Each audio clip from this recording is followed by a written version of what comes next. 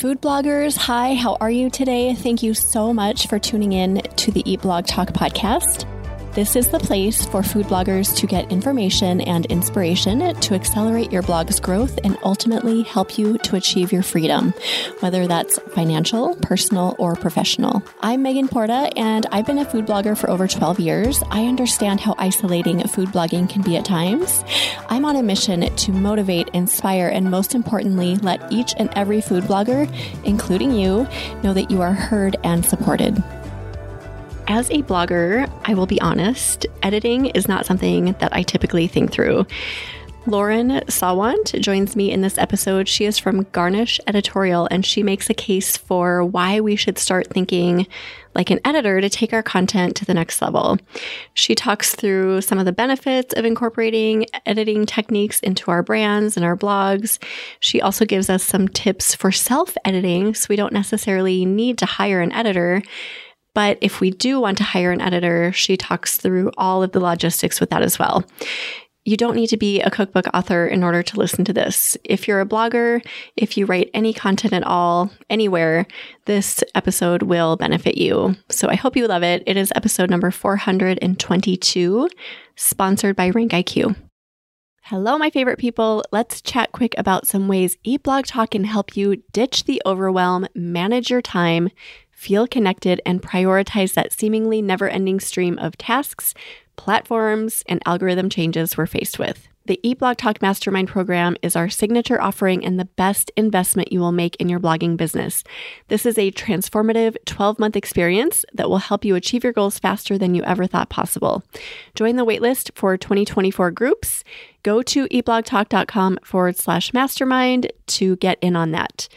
If the mastermind program is on your dream board, but you aren't quite ready to make that investment in your business yet, the next perfect step for you might be the Eat Blog Talk Mini Minds. This 6-month program is designed to help you achieve your goals and overcome any obstacles that may be holding you back so you can experience the freedoms you're yearning for. Join the waitlist for groups starting in Q4 of 2023 at eatblogtalk.com/mini-minds. And if you are ready to learn, grow, and build relationships in person, join me and a handful of your fellow food bloggers at an upcoming Eat Blog Talk retreat. This is a great opportunity to convene in an intimate setting to learn, collaborate, and connect. These retreats involve mastermind-style peer-to-peer collaboration and are incredibly powerful and fun experiences. Go to eatblogtalk.com/retreat. To get information about all Eat Blog Talk services, go to eatblogtalk.com/services, eatblogtalk.com/services. Now back to the episode. Lauren Sawant is a freelance editor specializing in cookbooks, recipes, and food writing. She has worked in and adjacent to the food and beverage industry for over 15 years, including 3 years as a pastry cook. She has been a freelance editor since 2021. Hello, Lauren. Thank you for joining me on Eat Blog Talk. How are you doing today? I'm great. Thank you so much for having me. Super excited to learn more about you and to just have this conversation today. But before we get into it, do you have a fun fact to share with us? Sure. So my fun fact, I grew up on a hobby farm in Florida. So we had horses, goats, donkeys, basically any animal that you can imagine. There were wild alligators in our pond. What? So like if you count that, like we even had those. And we also lived down the road from an animal sanctuary and they had lions. So like kind of like at twilight, we'd hear like lions roaring and that like their emus, they would get loose and like just magically appear in our backyard. And then people would come with like lassos and try to get the emus. It was pretty crazy. That's like a dream. That's something that would happen in my dreams. Yeah, it was definitely very different. Are you a huge animal lover today? Oh, definitely. Like we don't have any pets right now, but it feels so weird. I love all animals, big and small. Like my kids are begging us to get a dog, and I'm this close to pulling the trigger and doing it. Oh, I love that. Wild emus and alligators. That does not happen very often. No. Oh, well, that's fun. And I would love to learn a little something more about your business too. Kind of a change of pace there. But the topic today is thinking like an editor and how to take your content to the next level by doing that. So tell us what you do, what your business is, who your clients are, Yeah, and just kind of explain that to us. So I run Garnish Editorial. I offer editorial services to mostly food influencers, but also like basically anyone who wants to publish recipes. So I work with meal delivery companies, media companies, and I just make sure that everyone's recipes are on point, they're understandable, that text flows. I do a few different types of editing, developmental editing, so making sure that a first draft actually makes sense, that it's going to read properly, copy editing, so that's where you get what people typically think of an editor as, where you're getting your grammar, your style. And then I also do proofreading, so that's the final check of a document where you aren't really making changes, just catching those like last minute errors. And I also offer some other services like author coaching, training for companies where their in-house team wants to make a cookbook but doesn't necessarily know how to go about it.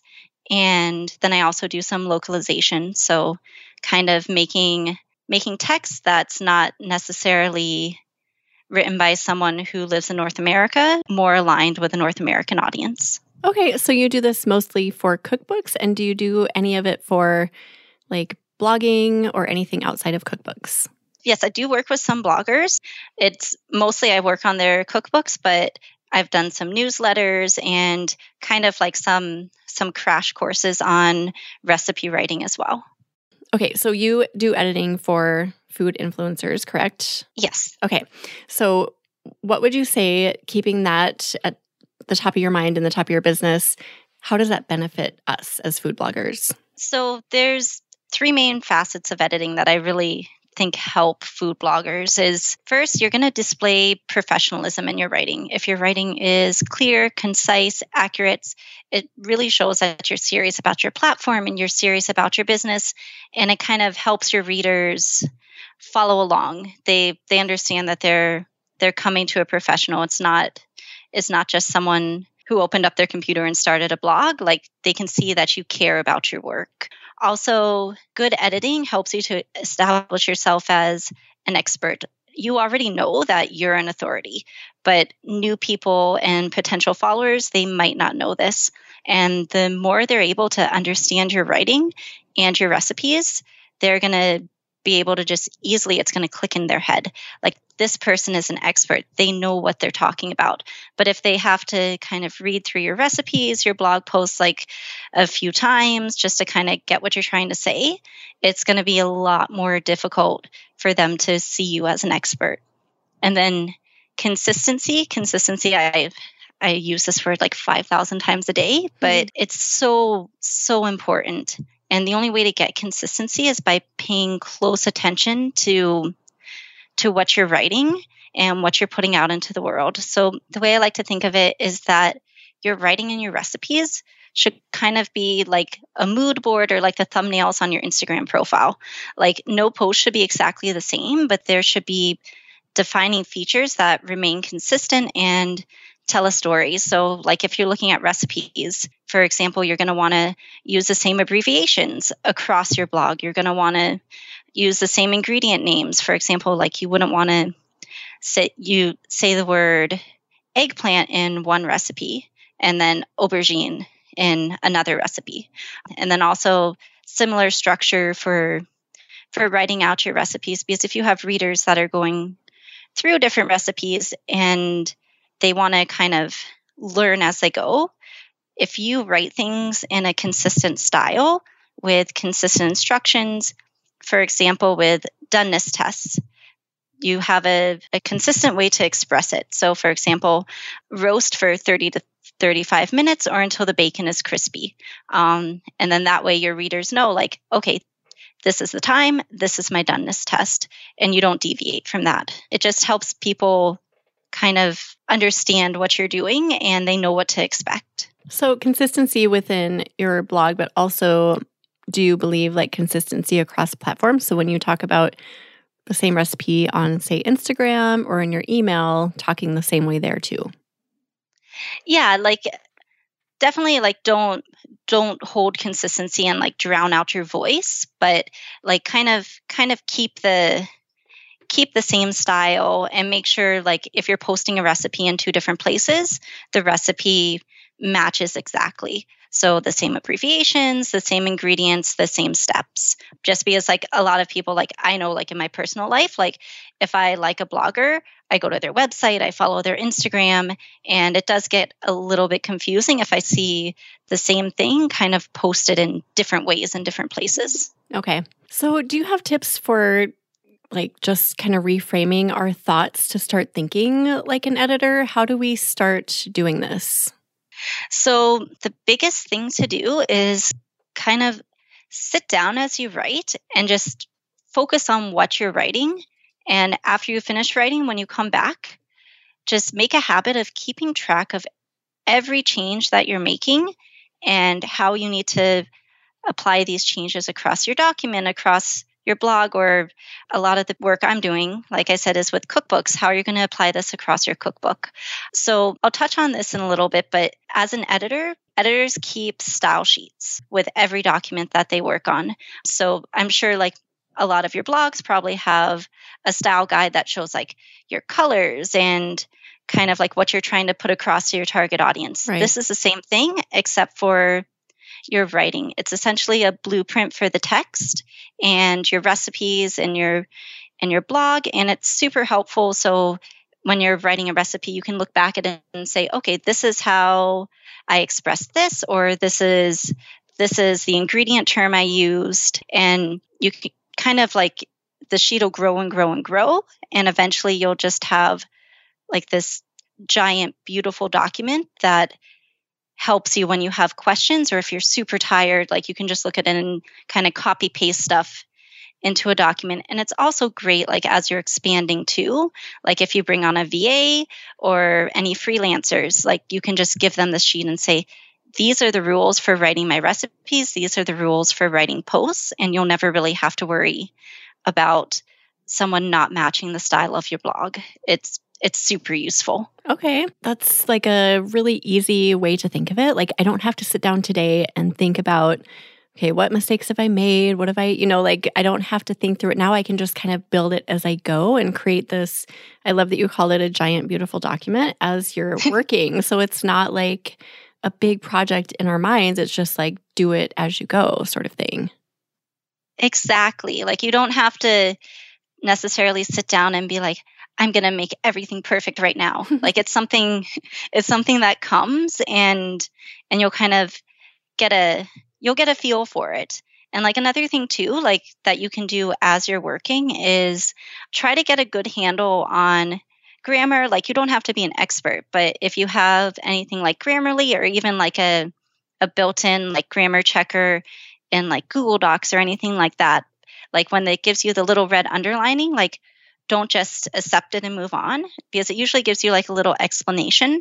Just take like the 2 seconds, read the explanation, and kind of like put it in your head, note it down. That way, the next time you probably won't make that mistake and you'll have less to edit in the end. It's kind of like you're working fast, like you want to just accept it, but it'll help a lot. Then also a big thing that editors do a lot is we don't edit all in one go. We kind of like take a break, we keep our eyes fresh, and we come back after like a few hours or a couple of days, because especially when you're working on your own work, if you just try to like publish everything all at once, there's going to be mistakes no matter how many times you read through it, because you've read through it so many times. So that's actually, I think, the biggest thing for people who do want to work like an editor is just keep your eyes fresh. Nothing has to happen immediately. The world won't end, I promise. Just come back after a break, even if it's just to get a coffee. Like your writing will thank you, and it'll all be nice.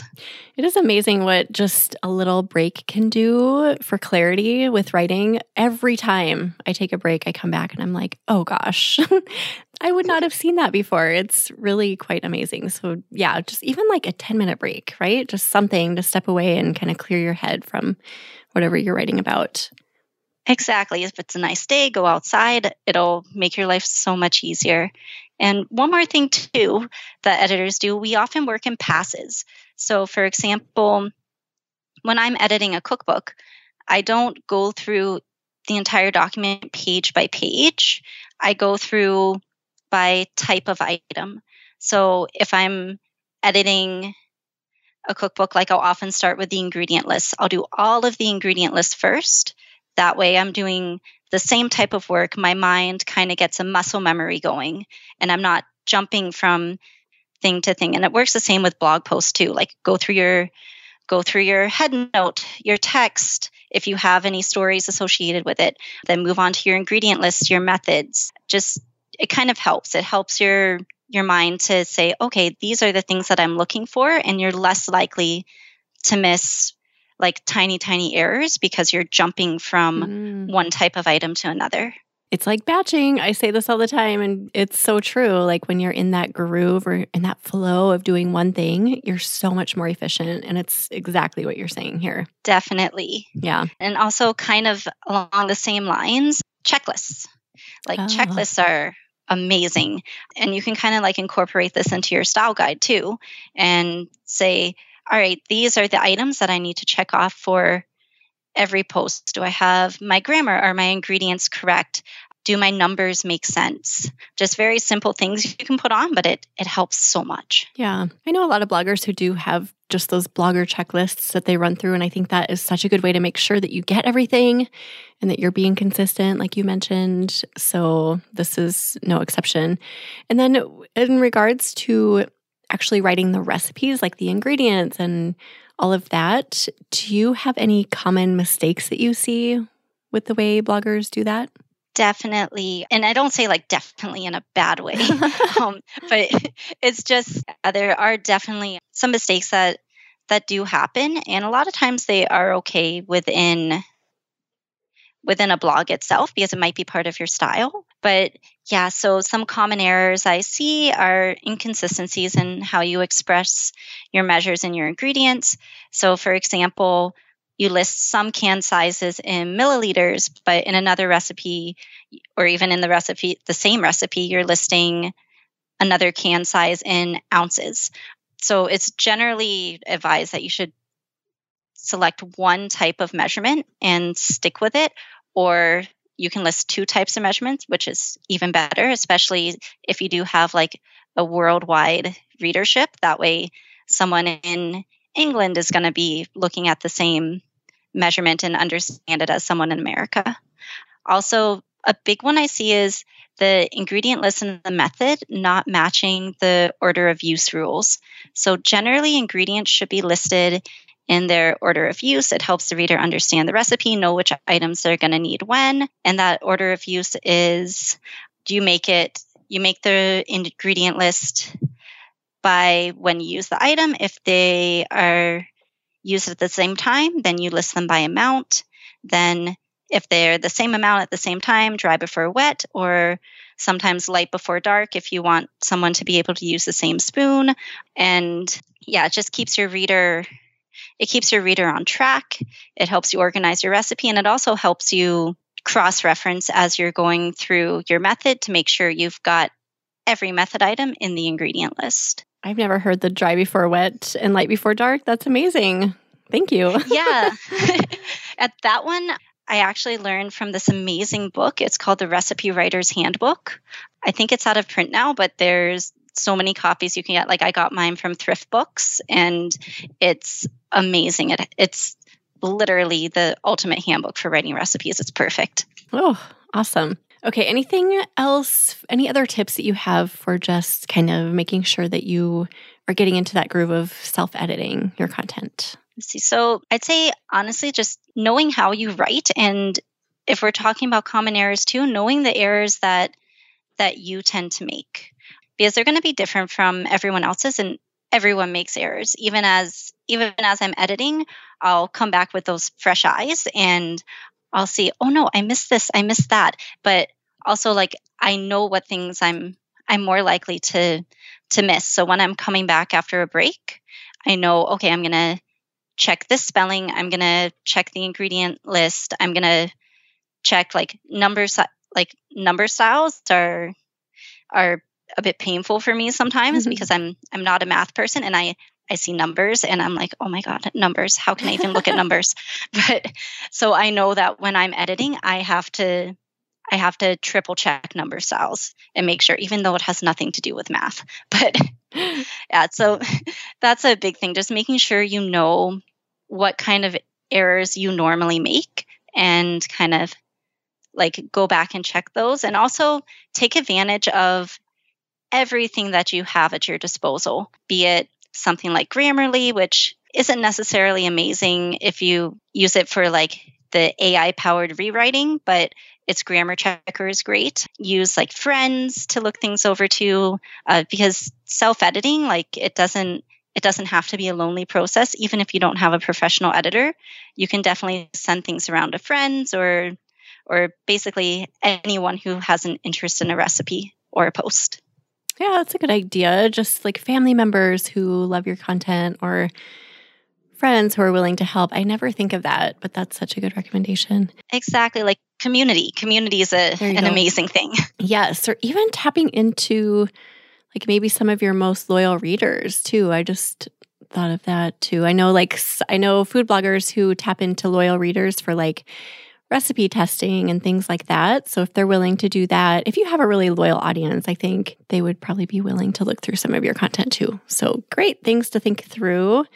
Lauren, thank you for all of that. And then I have a question about, you mentioned style guides earlier. So I used to have a job where I worked in the corporate world and I created tons and tons of style guides and like style sheets. And yeah, like that was my world for a long time. So can you talk about style guides and style sheets? Like what's the difference? What should we be focusing on, et cetera? So in the editing world, a style guide is something like the Chicago Manual of Style or APA or MLA, which you probably used in school for writing research papers. So it's basically a giant document that has all the rules for your writing, for references, for numbers, for sentence structure, everything you can think of. And typically when an editor is working on a document, we're going to either be told which style guide we're using, or if there isn't one set, we'll pick one to use that makes sense for the document. Whereas a style sheet, it's made specifically for the document you're working on. So it's going to have categories that kind of correspond with what you're doing. So for example, I'm going to open up my style sheet for a book I'm working on right now, but I have a category for numbers and measures, and it shows how I display time ranges. So we have, for example, 5 to 8 minutes is displayed with an N dash instead of the word to. Fractions are stacked. Then I have like a space for punctuation, so no periods after abbreviation. We use a comma after short introductory phrases. Then we have sections for usage, ingredient list phrasings. So a good example here is the way we express alternative ingredients in this book is chocolate protein powder, parentheses, optional. So instead of saying like protein powder of your choice or something like that, then you have your method phrasings for your special sections, how you display yields. Basically, it's just a list of rules for the document. And also you can include word lists, things that you spell a bit differently from whichever dictionary you're using. And then also like proper nouns, like if you put in Julia Child, you want to make sure you get her name spelled correctly. So you put that on your sheet too. So do you recommend creating this style guide? So as you go through your work and you're like writing down all of your, noting all the things that you do wrong or that you need to correct, whatever, do you recommend taking the style sheet information from that or creating it entirely separately, or how do you do that? So generally you would create it separately and just write at the top, like this is the style guide I'm using, but a lot of times you don't even need to, like, especially for blogs, like you don't necessarily need a style guide. If you're working on a cookbook, it's super helpful. But yeah, just to kind of go through your document and see all the different types of things that you have. So you have numbers, you have punctuation, just anything that you would need a rule on, create a category for it. So you would create a category for your ingredient lists, your methods. If you have any special sections, like a section for items that you can make ahead or storage tips, things like that, like you create a category for those rules as well. So you could pretty easily create a style sheet by just looking at one of your recipes or one of your posts and just kind of breaking out each kind of section that you have in it. Do you want to know how to create compelling video content and have the skills and best practices for how to make the most of it? Then the Tastemaker Food Videography Workshop is for you, and it is here to show you how. Enjoy a weekend hanging out with like-minded food creators, trying out local restaurants, all while increasing your skill set. The future of the internet is video, especially short format, which is definitely having a moment right now. This workshop is for food creators looking to level up their video content creation. It takes place July 20th through 23rd, 2023 in Portland, Oregon. It is put on by Tastemaker Conference. Liz Merrick will be speaking. She is an award-winning cake decorator, author, founder, and CEO of Sugar Geek Show. She is well known for teaching the science behind baking, cake decorating, and creating gravity-defying 3D cakes. With over 2.5 million followers on TikTok, Liz is the video queen. Join Liz and other like-minded peers at this amazing workshop. For more information and to grab your spot, go to eatblogtalk.com/resources. Scroll down to the Tastemaker logo and find the orange button labeled Food Videography Workshop. Secure your spot today to level up with your video content creation. So I think this would be helpful for blog posts, so right? Like for hiring a VA or someone who's going to help you with editing or writing, I think it would be good to break this out into a sheet for that purpose. Do you agree? Oh, definitely. It helps so much when you're bringing people into your team because you can sit down with them and show them one of your posts. But if you have specific rules that they can follow, especially as they're learning, like it's going to really help them to catch on faster, and it's less work for you in the end because as you're reviewing their work, you don't have to say, "Oh, how did I do this? How did I do that?" Like you know that they're following this rule sheet, and you have it in front of yourself too, and kind of just tick things off. It really speeds things up. Yeah, I can think of ways that I could probably implement this in my business. So yeah, I appreciate. I mean, it's like a little bit of work up front, but it can go a long way. I imagine one of those so projects. Far. Yeah. Okay, anything else about style sheets or style guides before we move on? I think we pretty much covered it. Just, my biggest thing is honestly, like just have it open and don't stress over it. Like it's something that's going to help you. So just have it open while you work and add to it as it makes sense to you. Like there's no hard and fast rules around it, even though it's a sheet of rules. So it seems kind of silly to say, but yeah, like it's your sheet. And kind of have fun with it and make it work for you. Awesome. Love it. So at what point do we launch into getting help with this? So talking like, obviously for a cookbook, you're going to want an editor, most likely. But as far as like your blog content, is there a point when we might need help and get like editing help? Or what are your thoughts?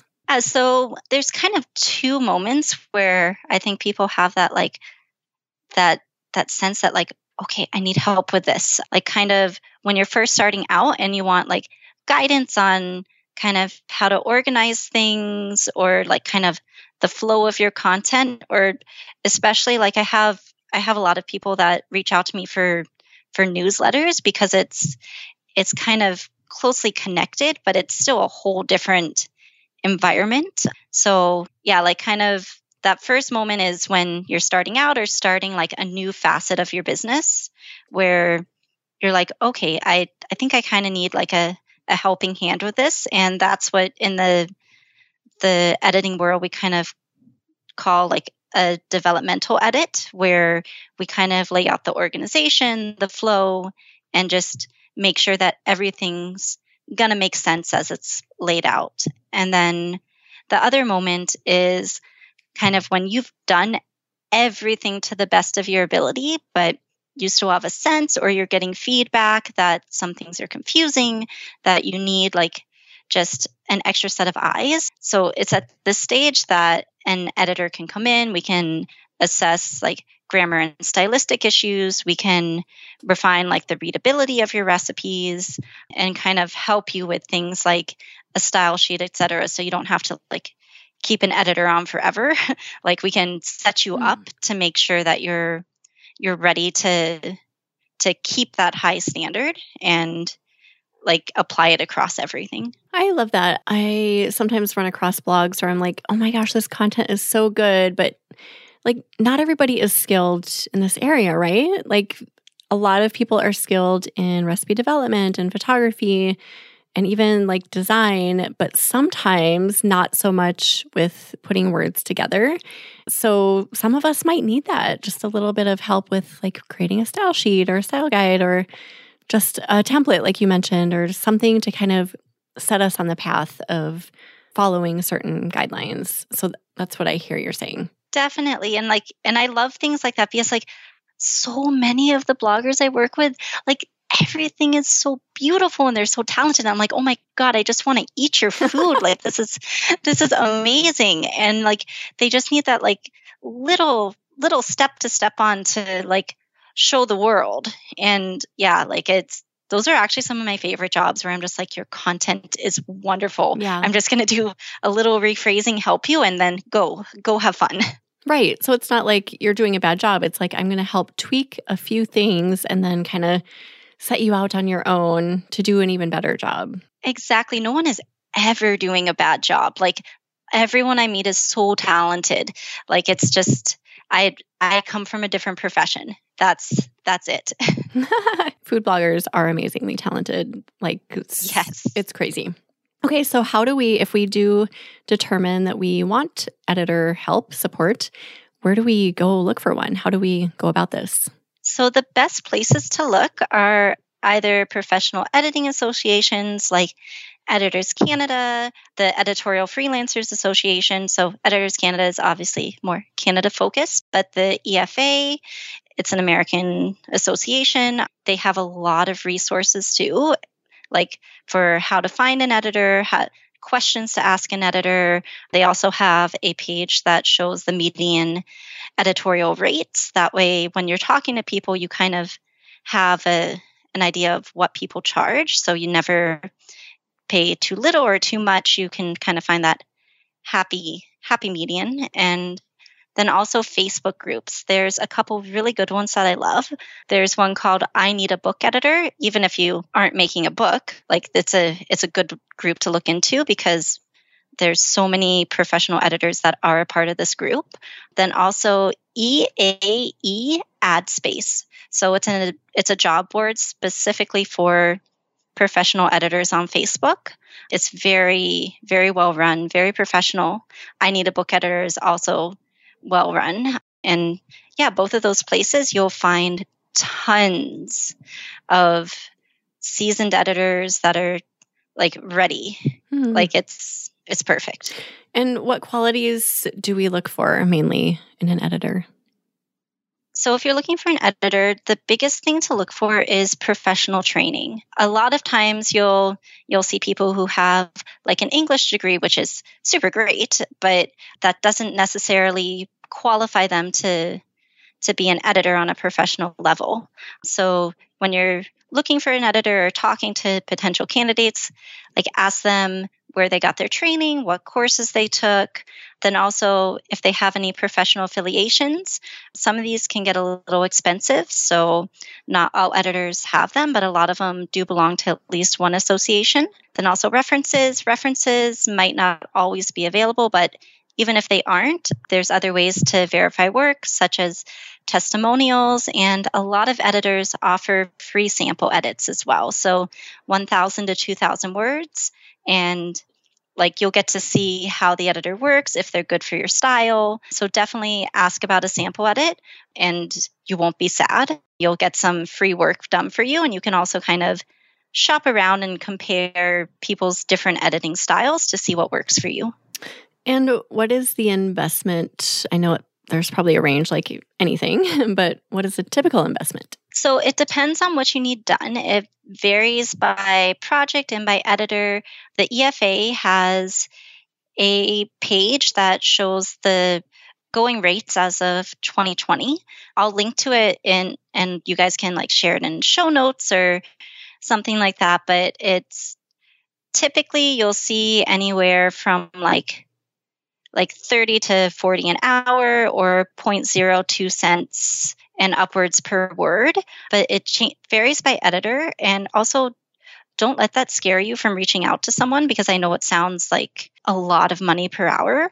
But a lot of times if you reach out to editors and let them know your budget, they'll probably be able to work with you, not necessarily for like a full copy edit or a full service, but something that's going to help you and be within your budget. Like, for example, I offer coaching calls where I sit with you for an hour. We go through whatever you want to work through and we develop an action plan together. So that one's like fairly affordable. Like, it's literally just an hour of my time, and I'll usually kind of tweak it to someone's budget too. So like, it's not overly scary.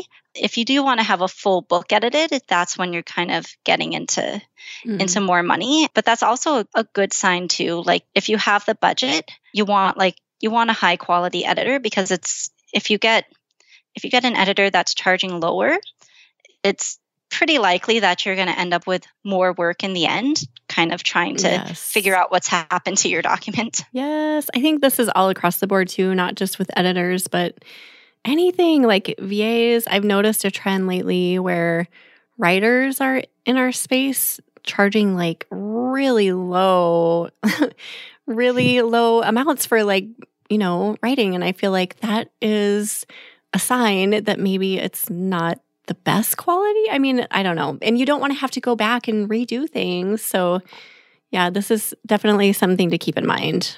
Exactly. And also too, like, just from a professional standpoint too, like, it's when you have people that are charging less, even if they're completely honest in doing so, it devalues the profession a bit. And then you have everyone who's trying to keep up their association memberships. And a lot of us editors, we do like continuing education, like constantly too, to like keep ourselves up to date.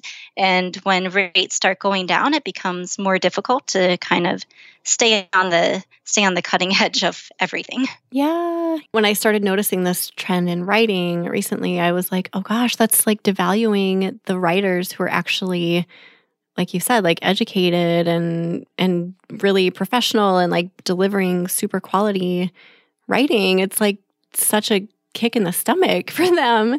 So exactly. Yeah, it's kind of a weird situation, because obviously like people want the lowest value or like want to pay the lowest price, but they want, I guess I said that wrong. They want to pay the low price, but they want high value. So I don't know. That could be a whole other topic. Yeah, that's an episode in itself. Yes, to be continued on that. Do you have any red flags to look out for when you're looking for an editor?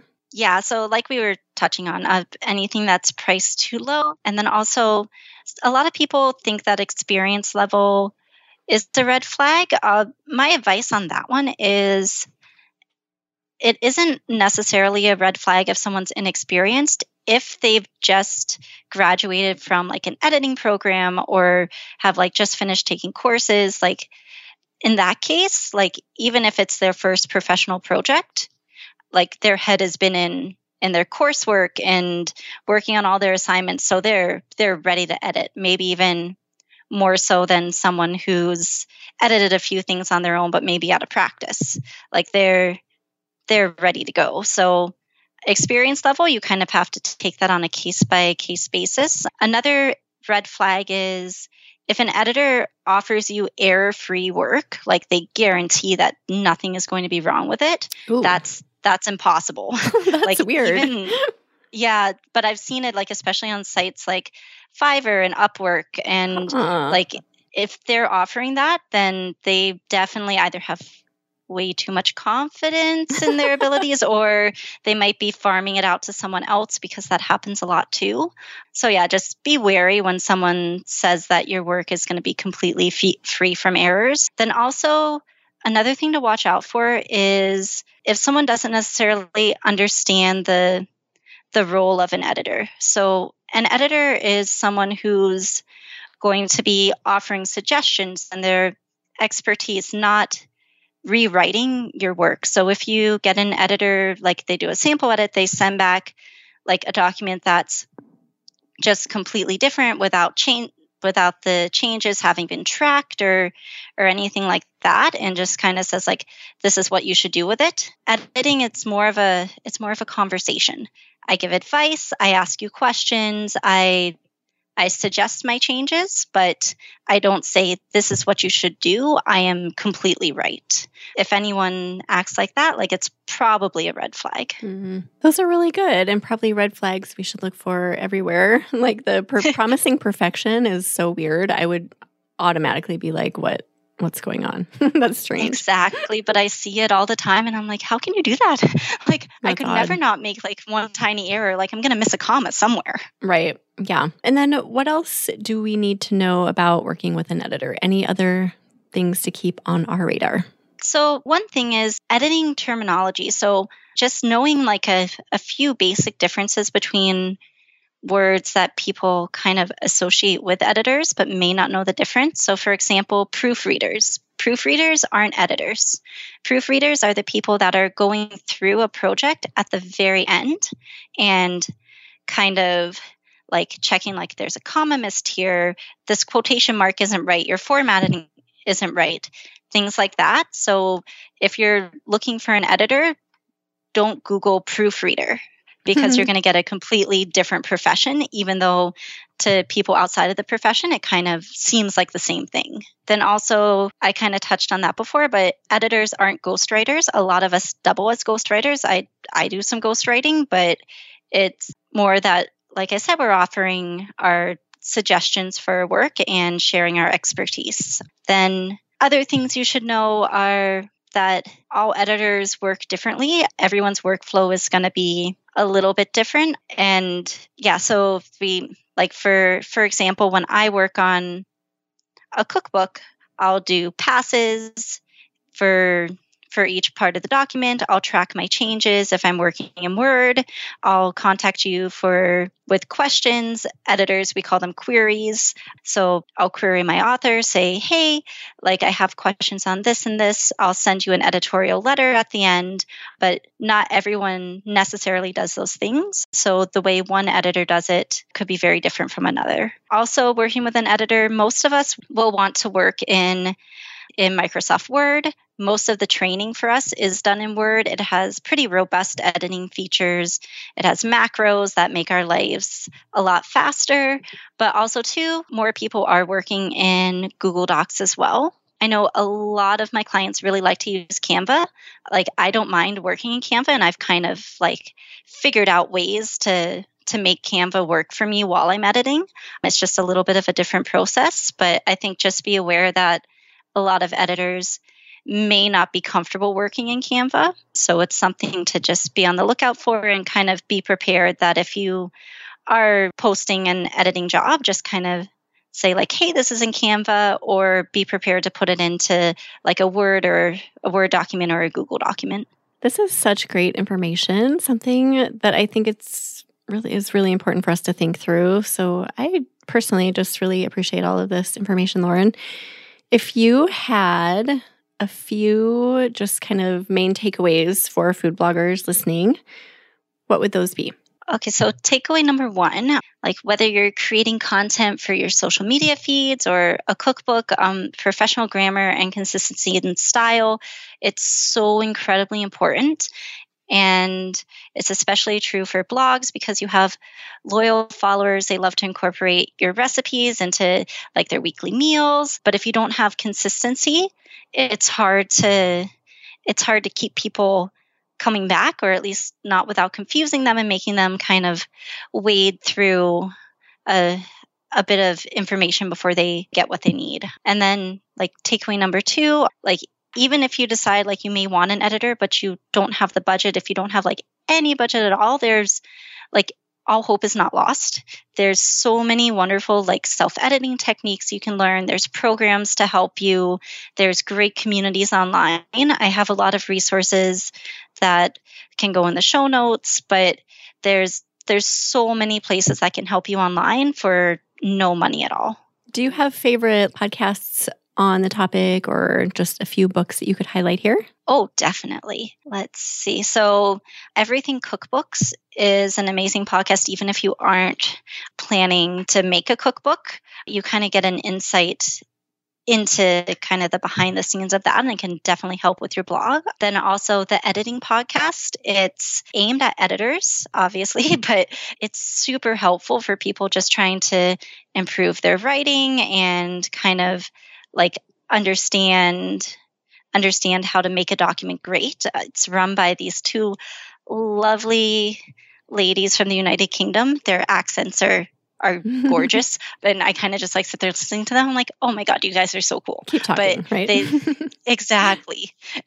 But they've been editors for decades. One of them is a fiction editor. One of them is a nonfiction editor. So you kind of get like a good balance there. Like it's helped me a lot as I've grown my business. And yeah, and then for books, definitely the Recipe Writer's Handbook. And I'm sure a lot of your listeners already have Will Write for Food by Diane Jacob. That one's pretty amazing. She also has a newsletter that has so much good information. Like it's amazing. I think she has a free version and a paid version. If you have a small budget, definitely go for the paid version. It's worth every penny. Awesome. Thank you. And yeah, like you said, Lauren, we'll put the rest of your recommendations in your show notes, but wanted to get a few of those out there. So thank you. Is there anything that we've missed that you feel like we should cover quick before we start saying goodbye? I think we've got everything. That was a lot. It was a lot of great information, just why we should be thinking about this, tips for self-editing, considering style guides, style sheets, whether or not you should hire an editor, just lots of great stuff here. So thank you so much for joining us today. We appreciate you. Awesome. Thank you so much for having me. Do you have either a favorite quote or words of inspiration to end with today? Honestly, my favorite quote, it sounds kind of silly, but from the Magic School Bus. My daughter's been watching a lot of it lately. But take chances, make mistakes, get messy. Listen to Miss Frizzle. It can be so easy to get caught up in everything needing to be perfect, especially when you're editing your content, when you're trying to get started too. But at the end of the day, it's your content, it's your voice.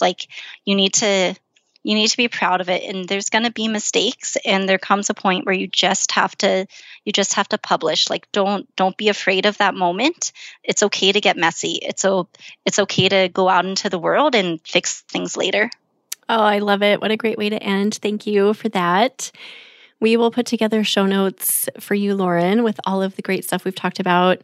If you want to look at those and get some of those resources that Lauren referred to, you can go to eatblogtalk.com/garnish editorial. Tell everyone where they can find you, Lauren. So you can find me on Instagram. I post tips on writing great recipes at Garnish Editorial. I have a website, garnisheditorial.com. I do a lot on LinkedIn as well. Just type in my first and last name and I'll pop up. You can always email me as well. I'm more than happy to answer any questions. Lauren at garnisheditorial.com. And I'm more than happy to have a free call or two with any of your listeners. Just reach out to me and I'd be more than happy to get you started editing your content or setting up a system. I'm happy to do that. That is so incredibly nice of you. Oh my goodness. That is, I would take her up on that, whoever is listening. Well, thank you, Lauren. Truly appreciate it. And just so grateful for your time today. And thank you for listening today, food bloggers. I will see you in the next episode. Thank you so much for listening to this episode of Eat Blog Talk. Please share this episode with a friend who would benefit from tuning in. I will see you next time.